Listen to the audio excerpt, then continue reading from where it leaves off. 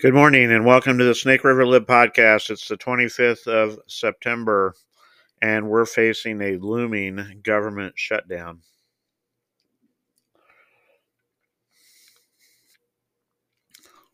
I don't even know what to say to that. Been there, done that, bought the t-shirt I don't know how many times. What happens? People that are deemed non-essential are furloughed for a period of time. There'll be weeping and gnashing of teeth on national television about how they can't pay their mortgage and they don't know where they're going to get their next meal. And in the end, government will be funded. They will get paid for the time that they were off.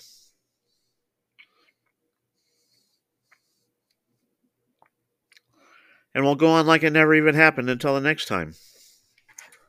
Now, we mentioned this last week with Speaker McCarthy when he sold out on the debt ceiling. You know, the Republicans did the right, well, at least on that argument, at least the Republicans passed a bill to extend the debt ceiling. Republicans, as of today, and government runs out of money on Saturday night at midnight, so Sunday morning.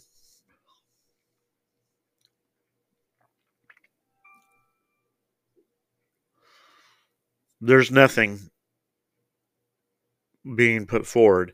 Now, what they will likely do is they will try to do some sort of a short-term continuing resolution. But I want to be very clear here.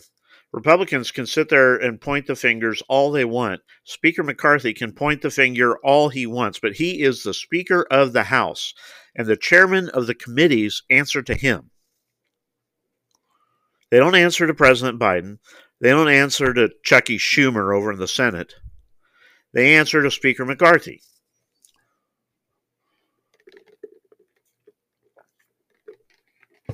The Speaker, in January, during the bruising fight to get elected Speaker, promised a return to regular order, that 12 appropriations bills would be put forward and sent to the Senate. Republicans, this is not rocket science. This is your job. This is why you were elected to go to Congress. You weren't elected to go to Congress to get reelected. Okay, I know that you spend most of your time doing that, and here's the typical schedule for a legislator. Is it's unusual that they work Fridays. So Monday through Thursday, except Mondays are showing up.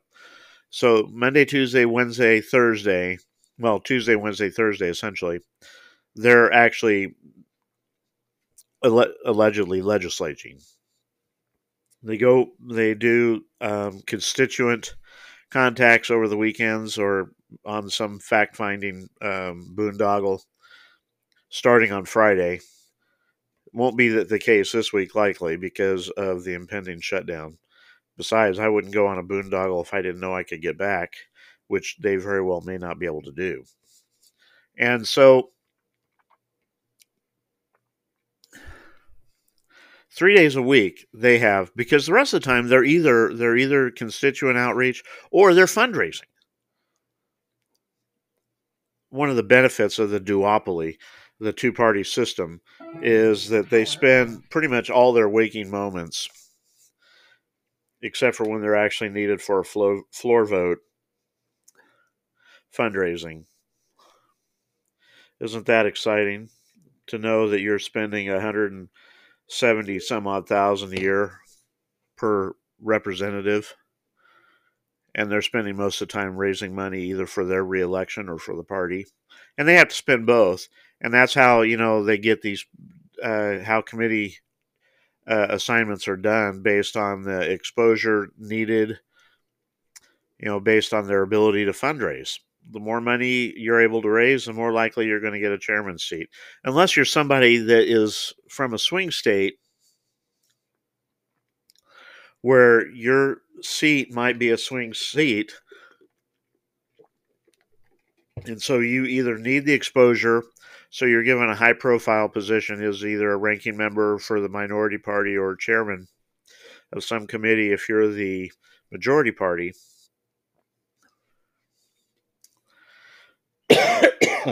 Excuse me.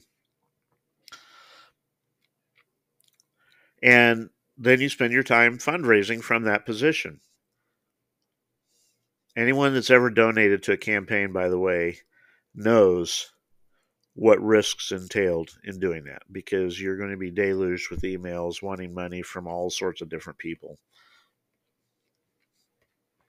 All I wanted to do was buy a Vivek hat, and I could never find the place to do it, but there's plenty of opportunities, and I know that buying a hat with the candidate's name on it is a fundraising tool, but come on.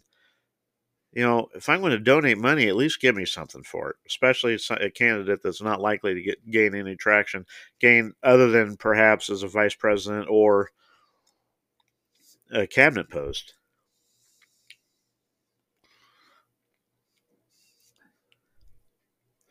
And so, what does Congress do? They're supposed to budget. That's primarily what they do. They spend money. But they're not very good at it as far as being responsible spending. They're horrible at responsible spending. Republicans had it made. After the debacle with the debt ceiling increase, where they rolled over like a French prize fighter,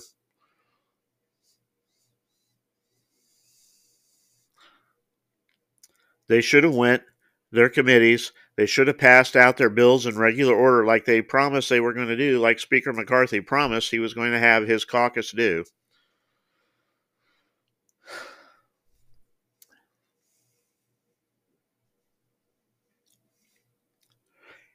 Put them to the House, to the floor vote, and then send them to the Senate.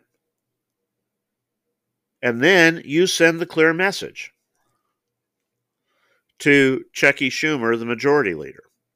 And you attach it to the idiot McConnell and the dingbat vice president, who technically is the president of the Senate. And you send it saying, here are the 12 appropriations bills. Now we suggest, and you make a big deal about this, so you go before the public, promises made, promises kept. Now it's the Senate's job. You go to the press, you say, we have sent over the 12 appropriations bills, and you do it before, sometime in the summer, before the summer break, so that they have time to actually do something with them.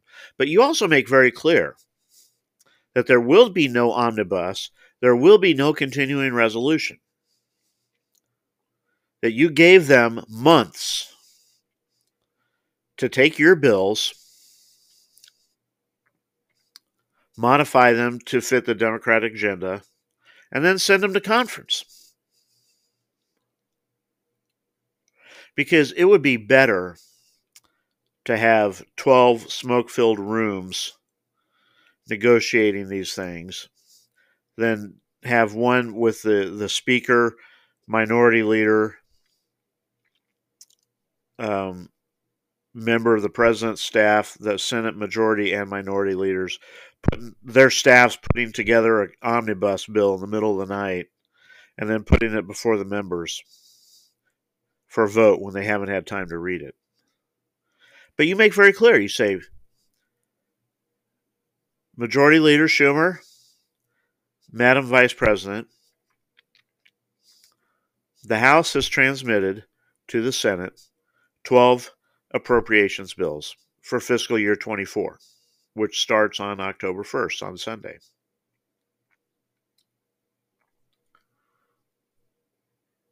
We will not be advancing a continuing resolution.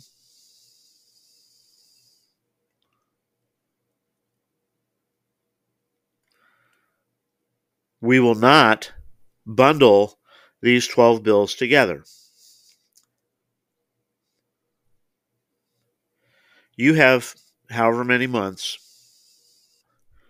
to get your version of them, and then we'll have a conference and we'll talk about them as individual bills.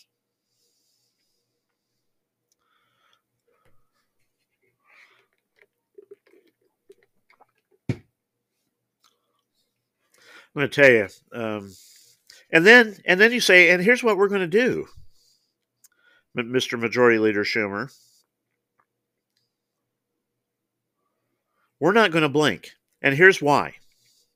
70% of the government, 70% of government funding is non-discretionary, meaning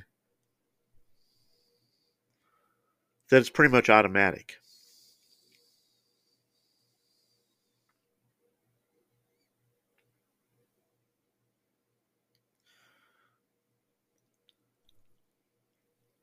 And then I would point out that a government shutdown and the furloughing of federal workers will only demonstrate to conservatives what offices have too many people in them. And that when Donald Trump wins, I don't think he can, but we'll just go with that for now. Washington Post poll has him up by 10 points over Biden. Biden, I think, is toast. I don't think he survives to go run in 24.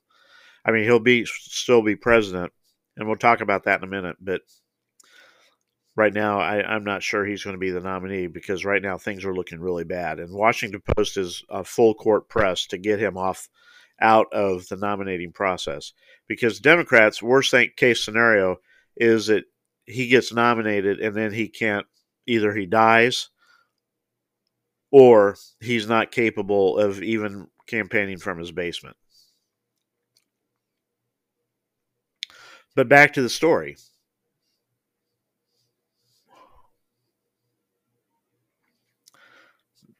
Just there will be no CR.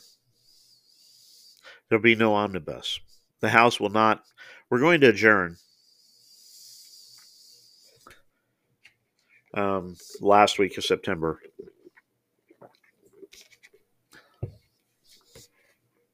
And we won't come back until the fiscal year starts.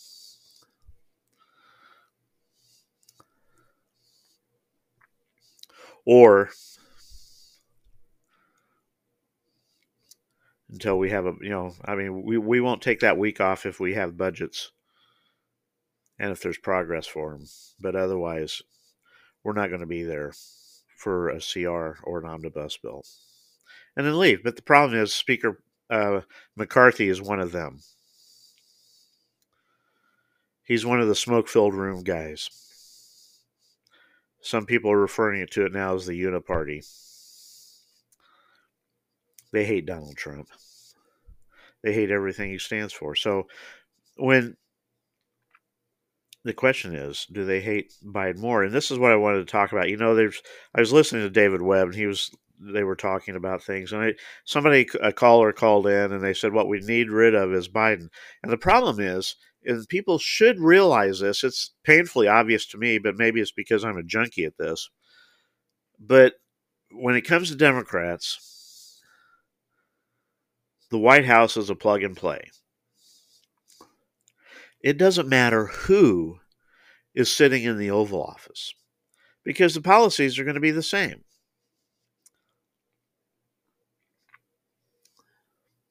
I mean, in reality, you could say that President Biden is violating the amendment barring more than 2 terms of a president because this is Obama's, all of his people are in there. This is essentially Obama's 3rd term. He's just not the one up in the microphone not being able to communicate. And it doesn't matter whether it's Biden, whether it's Harris, which, by the way, I don't think it will be Harris because as bad as Biden looks, Harris is worse. Yesterday on, I think it was Meet the Depressed, James Clyburn, who I credit and many other people credit with rescuing the Biden candidacy in 2020. So Joe Biden owes him everything. He owes him the White House. Clyburn did something that you need to understand very clearly. When Democrats go to race,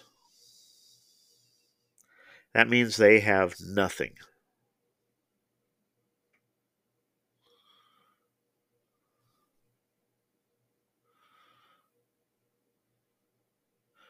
Bob Menendez, the corrupt senator from New Jersey, like that's an oxymoron, corrupt senator from New Jersey. The feds found $480,000 in cash and gold in his house. Mortgage paid off, new car. Apparently, he was working for the Egyptians, or greasing the skids for the Egyptians. Kind of like what the Bidens did.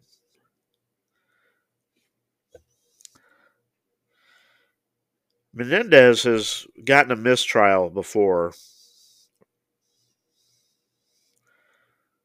on corruption charges, so this is not any big surprise. I mean, the guy is as corrupt as they come. It's surprising that the DOJ is going after him, but I suspect the only reason they are is to deflect from the Biden crime family, which makes Menendez look like a piker, a pretender. $100,000 in gold bars in his house. How about that? Race. I mentioned race. I want to talk about that for a minute. We hear all the time about the discriminatory policies in place with employers and such across the country. How black kids can't get ahead. Well, let me tell you why. And you need to look no further than a bastion. We always talk about the inner cities or these big cities being run by Democrats for generations, and so you can't blame Republicans for that. Well, there's another facet that you can't blame Republicans for, and that's the education system. Baltimore, which I think is third highest in the country as far as the spending per student.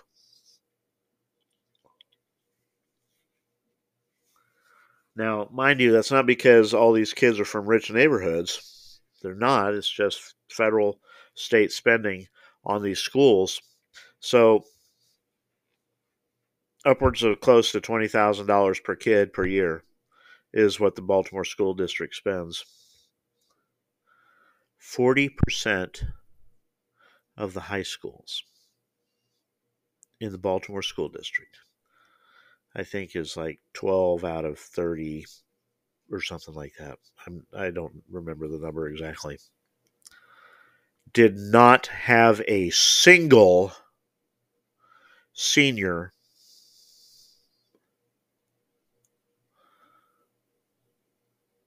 proficient at grade level in reading and mathematics. So is the equity or the equality issue and equality of opportunity, is it because of race? Well, not because of race directly. It's because the Democrat apparatus, which, make no mistake, the NEA owns the Democrat Party. The NEA runs the education system in this country. The union, the teachers' union.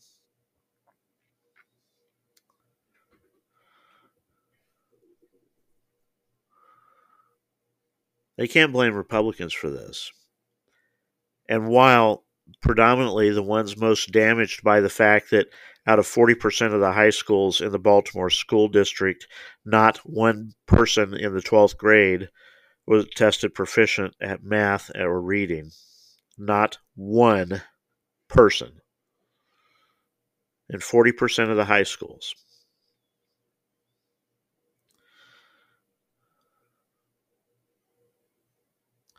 Yeah, sure, I know. It's because Republican policies, blah, blah, blah. No, it's not.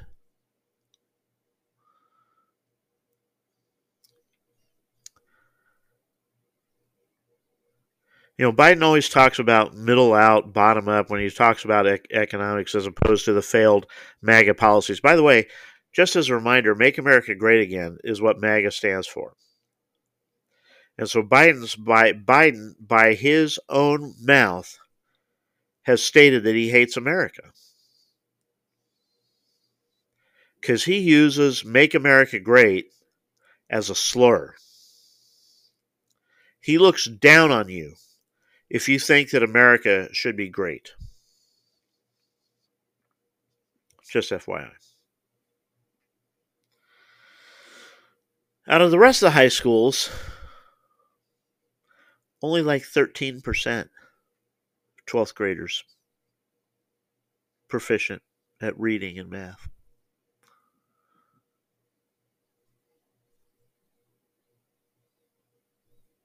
You want to know why there's a perceived inequality? It's because the teachers' unions and the school districts have failed their constituencies. Now, mind you, they don't want to let you out of of their trapped systems. School choice is like garlic to a vampire in movies, right? Hold up garlic, they run scared.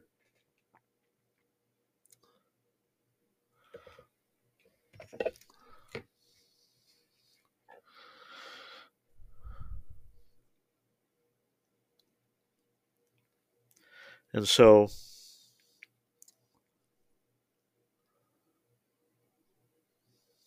what is there to do? I'm going to link one of my favorite videos. It's a Hayek versus Keynes. You know, one of the key aspects of Keynesian economic theory, which is what most leftists, uh, whether they're Democrats or even the part of the uniparty Republicans, espouse Keynesian theory. In fact, most Republicans, not even necessarily the uniparty, but even conservatives, because they just have different priorities. The whole premise of Keynesian theory is that sooner or later we're all going to be dead, so what does it matter?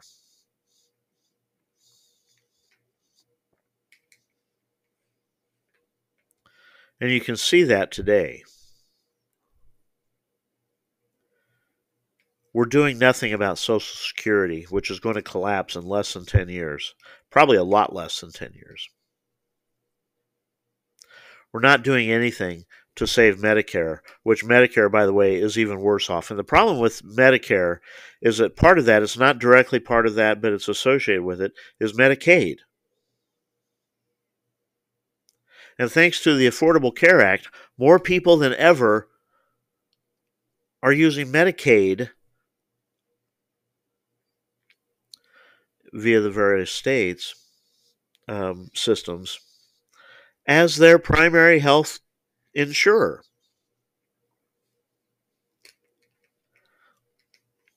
The Keynesian model doesn't matter because sooner or later we'll all be dead. Or for an elected official, member of Congress, when you ask them, well, what are you going to do about this? Well, it doesn't matter. I'll be out of office before this is a problem. The only time it will matter is when they start heading over towards pensions and saying that we're going to have to cut pensions back. We don't have the money for it. Many states have done that. Many cities have done that. Can you imagine if you're expecting to receive $40,000 a year in your pension and you wake up one morning and your city's in bankruptcy, and so now you're only going to be receiving 25% of what your salary was? How do you make up that difference? Because of failed promise, because when the pension funds, they overestimate when they promise benefits, they overestimate the return on their funds. Or like what happened in 2009 when Obama guided Chrysler and GM through bankruptcy, and many pension funds who had, in particular, Chrysler funding, was loans. They lost everything.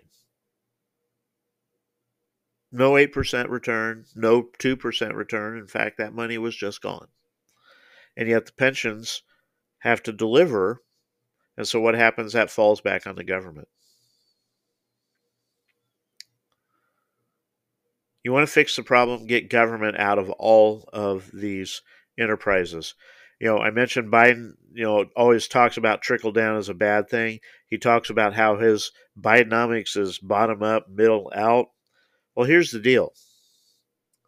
Nothing is more top down than progressive policy that dictates how many gallons of water your toilet can flush, or what the flow rate is in your shower head, or what kind of stove you can have in your house, or what kind of temperatures you can set in your house, or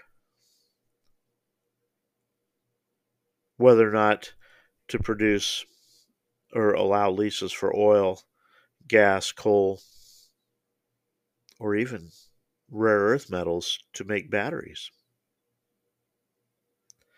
See, that's all top down. I guess there's a reason why they say it's not trickle down, because it all stops at the top. It's a Snake River lib.